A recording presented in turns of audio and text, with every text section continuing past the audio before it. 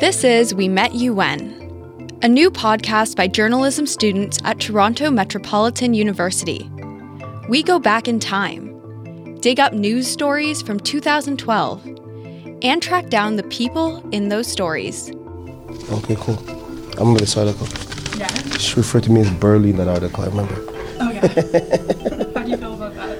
It's okay. I've acquired a lot of different tools over time, and yeah, it's always a work in progress though, to say you're fixed. I wasn't fixed then, and I'm definitely not fixed now, right?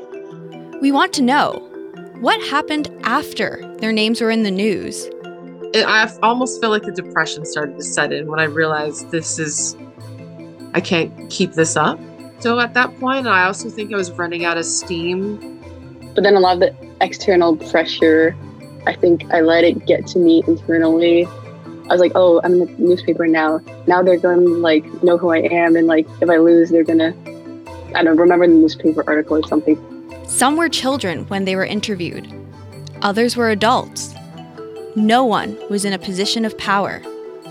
But many of them felt the power a news story can have.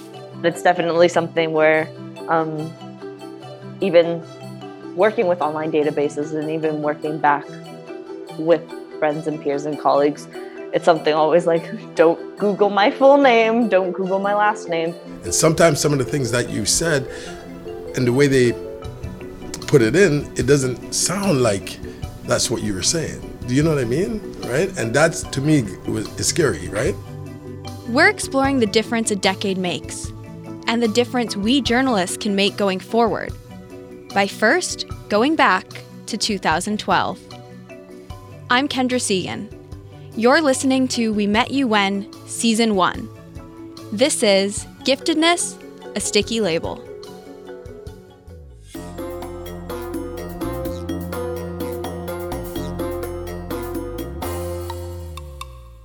Oh my goodness, it was absolutely wild. Our homeroom teacher that taught our core subjects, it was the same 20-something students for the entirety of grades 6, 7, and 8. You develop very strong and close relationships with these people, and I see the same people all day, every day in class for 3 years. But I just love being in a group, a collective group of weirdos that just challenged each other and were super opinionated. My parents say this, so it's an objective truth in the world. And it's just this adorable earnesty of how people experience the world. But everyone was so weird. My name is Cici Nemechek. My pronouns are she, her. I'm just a human being that is super curious about the world. Cici is describing her time in middle school, 10 years ago. She was in a program for students identified as gifted. The school was called Donview Middle School. But when Cici was in grade 8, the name changed to Donview Middle Health and Wellness Academy. The new name came with a new focus on healthy living and personal wellness. In September of 2012, the Toronto Star published an article about the big change at Donview, and Cici was the one student featured in the story. It was the school principal who contacted Lori Nemechek, Cici's mother. I guess she was indirectly chosen as not the mascot of this new thing, right? But that's my understanding, only because she's had challenges of situations in the past. By sharing that, I think it kind of gave us that face. So they felt that we were the best representatives. Lori says a Toronto Star reporter contacted her for a pre-interview over the phone. Cici remembers the day the Star came to her school. So I didn't know what I was doing. I was told to get my gym shirt from my locker because I had to visually signify. They're you go to this school because you're wearing your gym shirt. But because it was a blue gym shirt, I bet you I'm wearing blue cotton pants or something like that to make the outfit match. So I think I'm being super stylish and I think I'm being super cool because I'm oh my God, I'm gonna be in a newspaper. And I was walking to a room with my principal, my mother, my homeroom grade 8 teacher, I do not remember meeting the photographer and or reporter, but I just remember it being this very staged thing. And we're all just going to walk down this hallway and look at each other and be candidly happy. Again, this is a decade ago, so I'm trying to be a figure that can understand that there are some parts of my memory that are not as competent as I would love them to be. Despite forgetting the little details, Cece does remember the big ones. What stayed with her is the article itself, and the fact that it's still accessible online today. Just like you even contacting me saying, hey, just curious what you're up to now, but I found this article. And it's even the fact that it exists. If you ever look for my name, this information is there. It doesn't permeate my day-to-day life where I'm in university or I'm at work. Then I'm like, oh, there's an article about me that's super cringe from 2012. But it's something where I have been attentive to it. 10 years later, something about her part in the article still bugs Cece. Her time in school wasn't easy, and that experience was published. One of Cece's concerns is that the information in the article could be exploited by potential future employers. I was having this conversation with a friend the other day, is any crazy corrupt workplace right now would read that article today and be like, oh yeah, we can exploit so much labor from this child because there's such a try-hard overachieving individual. So what did the article say anyway? I read some of it to Cece. So at the start of the article, it says the overachiever who's in the gifted program would stay awake into the wee hours, perfecting assignments, bury her head in books while her friends played, and be crestfallen if she scored 100% on a test, but got the bonus question wrong. Her parents feared her growing anxiety would result in a nervous breakdown. The anecdote at the beginning is true. But then in the next paragraph, and this is what I really wanted to ask you about, it says, but teachers at Donview Middle School organized an intervention of sorts and made her understand the importance of achieving balance in her life. It worked. She started hanging around her friends again, got more shut-eye, and learned to manage the time spent on schoolwork. And her grades didn't suffer. I didn't realize it said intervention of sorts. Oh my goodness. Radical for a 12-year-old. The second paragraph where there was an intervention of sorts, I don't believe that's true. I think that was a conversation to say it worked. You're cured. You're free. Now you're healthy. I think it's something where that's objectively not what happened. All I can say is I would have reported and written on what was told to me at the time. It's unfortunate that it doesn't capture how she truly felt, but I believe that at the time I would have written what was told to me at the time. My name is Isabel Teotonio, and I'm a reporter at the Toronto Star. Isabel Teotonio is the reporter who covered the story about Cece's school back in 2012. We tracked her down to get her perspective on that interview. But let's be clear, Cece is not saying Isabel got it wrong. What Cece is saying is that as a 12-year-old at the time of the interview, she felt pressure. She says she was in a room with 3 women in positions of power in her life, mentors, her mother, her teacher, and her principal. And Cece didn't want to disappoint them, so their presence affected her answers in the interview. Every person in a room, regardless what you say, affects the nature of that room and the nature of how safe that space feels within that room. So it's what's that interactive dynamic where I want to say this in front of this person, but I can't say that in front of other people. Even though Cece doesn't blame Isabel in her reporting, we wanted to find out more about Isabel's perspective. Like Cece, Isabel doesn't remember all the details from the interview. I don't remember the interview. When I look at the photo that's online, I remember the photo, but I don't remember anything about that interview. Well, it was 10 years ago, and I've written hundreds of stories since, and I work at a daily newspaper. We're constantly producing. Some stories stick with me, and some I have vague recollections about. I was at such a loss that I actually went through my inbox, and it seems like I actually did go in there in person to do the interview based on my correspondence with the principal. But I have no recollection of the interview. I don't remember meeting Cece and her mom. I don't remember meeting the principal, but I think they were there, but I honestly have no recollection. Still, it bothers Isabel to hear how Cece feels about the article now. I would have hoped that having her mom there and people that she trusted, like her teacher and the principal, would have put her at ease. I certainly never want anyone to feel pressured or stressed about doing an interview with me. What bothers Cece is how her own part in that article leaves the impression that the wellness program fixed her. So can you tell me a little bit more about what things happened post Wellness Academy, like what some of those new changes were specifically? I would love to, and their website could probably tell you, but I didn't feel any of those. I think a lot of us just thought of it as a title change or a sponsorship or a rebranding. It's the same thing as like the Sky Dome becoming the Rogers Center. Cece says in her grade 8 year, when the article was published, she continued staying up late to work on assignments, worrying about her grades, and stressing about her applications to specialty high school programs. And she says that was a balanced year.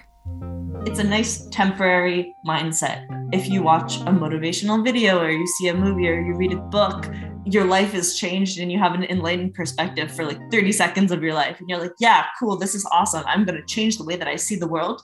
Then you wake up the next day and it's like, oh, it's the same. It's almost nerve-wracking to think of the power news coverage can have.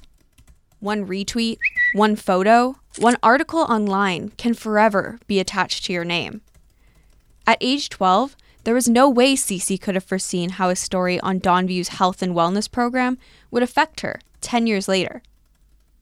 But your critical thinking skills don't evaluate the two and two together. This is being put into public archive as information that depicts me as a figure who has all of these things that I'm personally experiencing in relation to my performance. Cece worries about the publication of her gifted experience. But what does it actually mean to be gifted?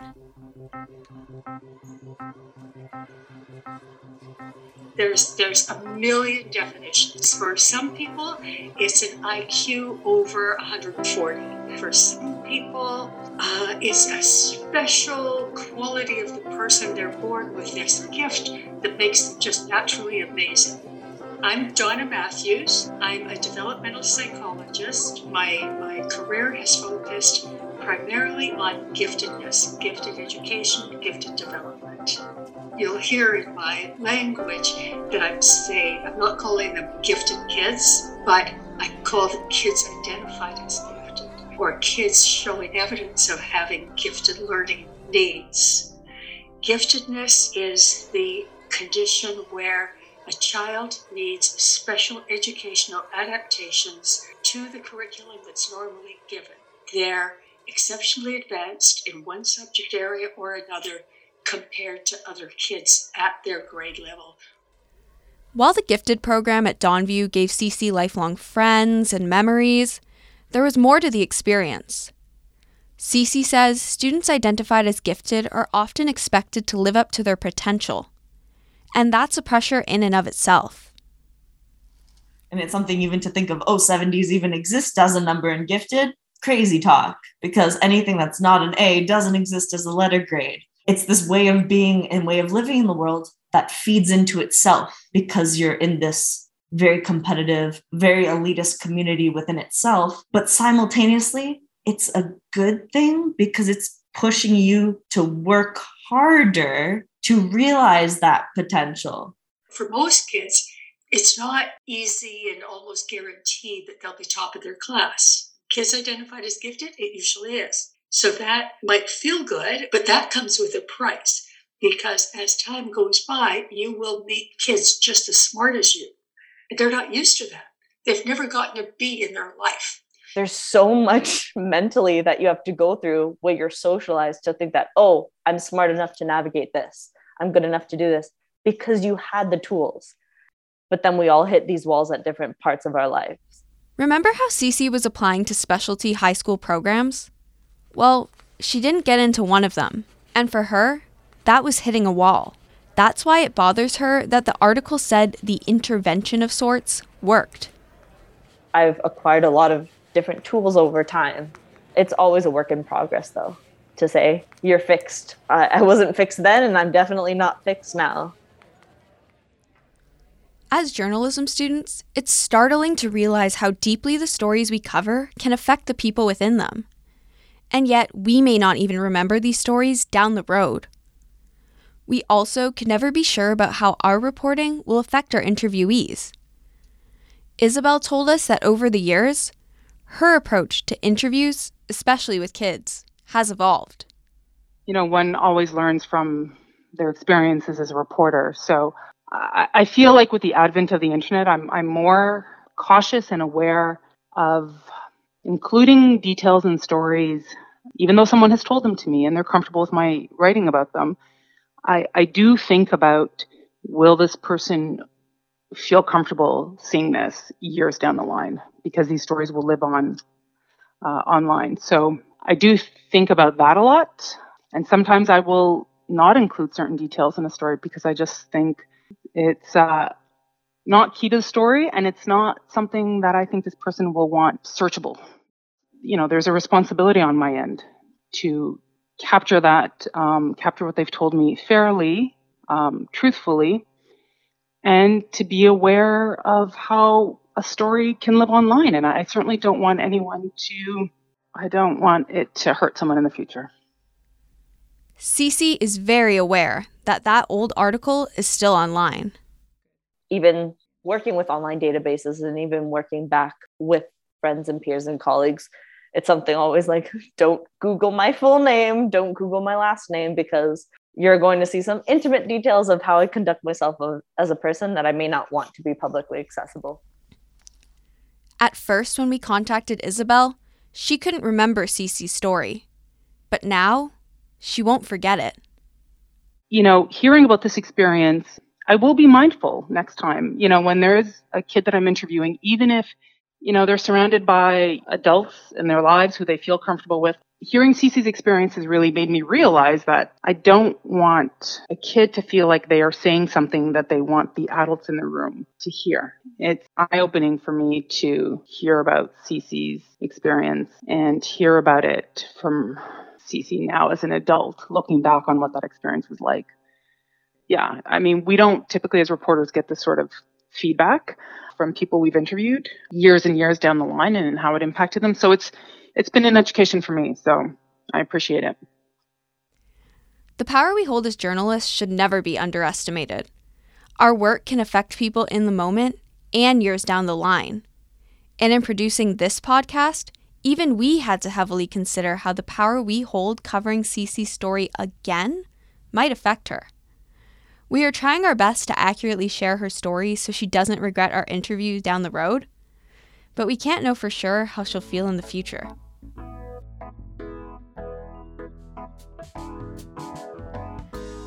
Cece's current perspective on that 2012 article didn't come to her overnight. It grew and developed over the years, just like she did. Though she's busy enough not to think about the article most days, it does occasionally pop up in her life. Now a blossoming young adult, Cece is still drawing conclusions about her gifted identity, Donview's health and wellness program, and her 15 minutes of Toronto Star fame. Where do you think you are in terms of wellness now in relation to 10 years ago? Oh my gosh. One super nostalgic question, just in general. Oh my goodness. I feel like at the time, it was a work in progress towards specific goals. And now my wellness is a work in progress towards completely other goals.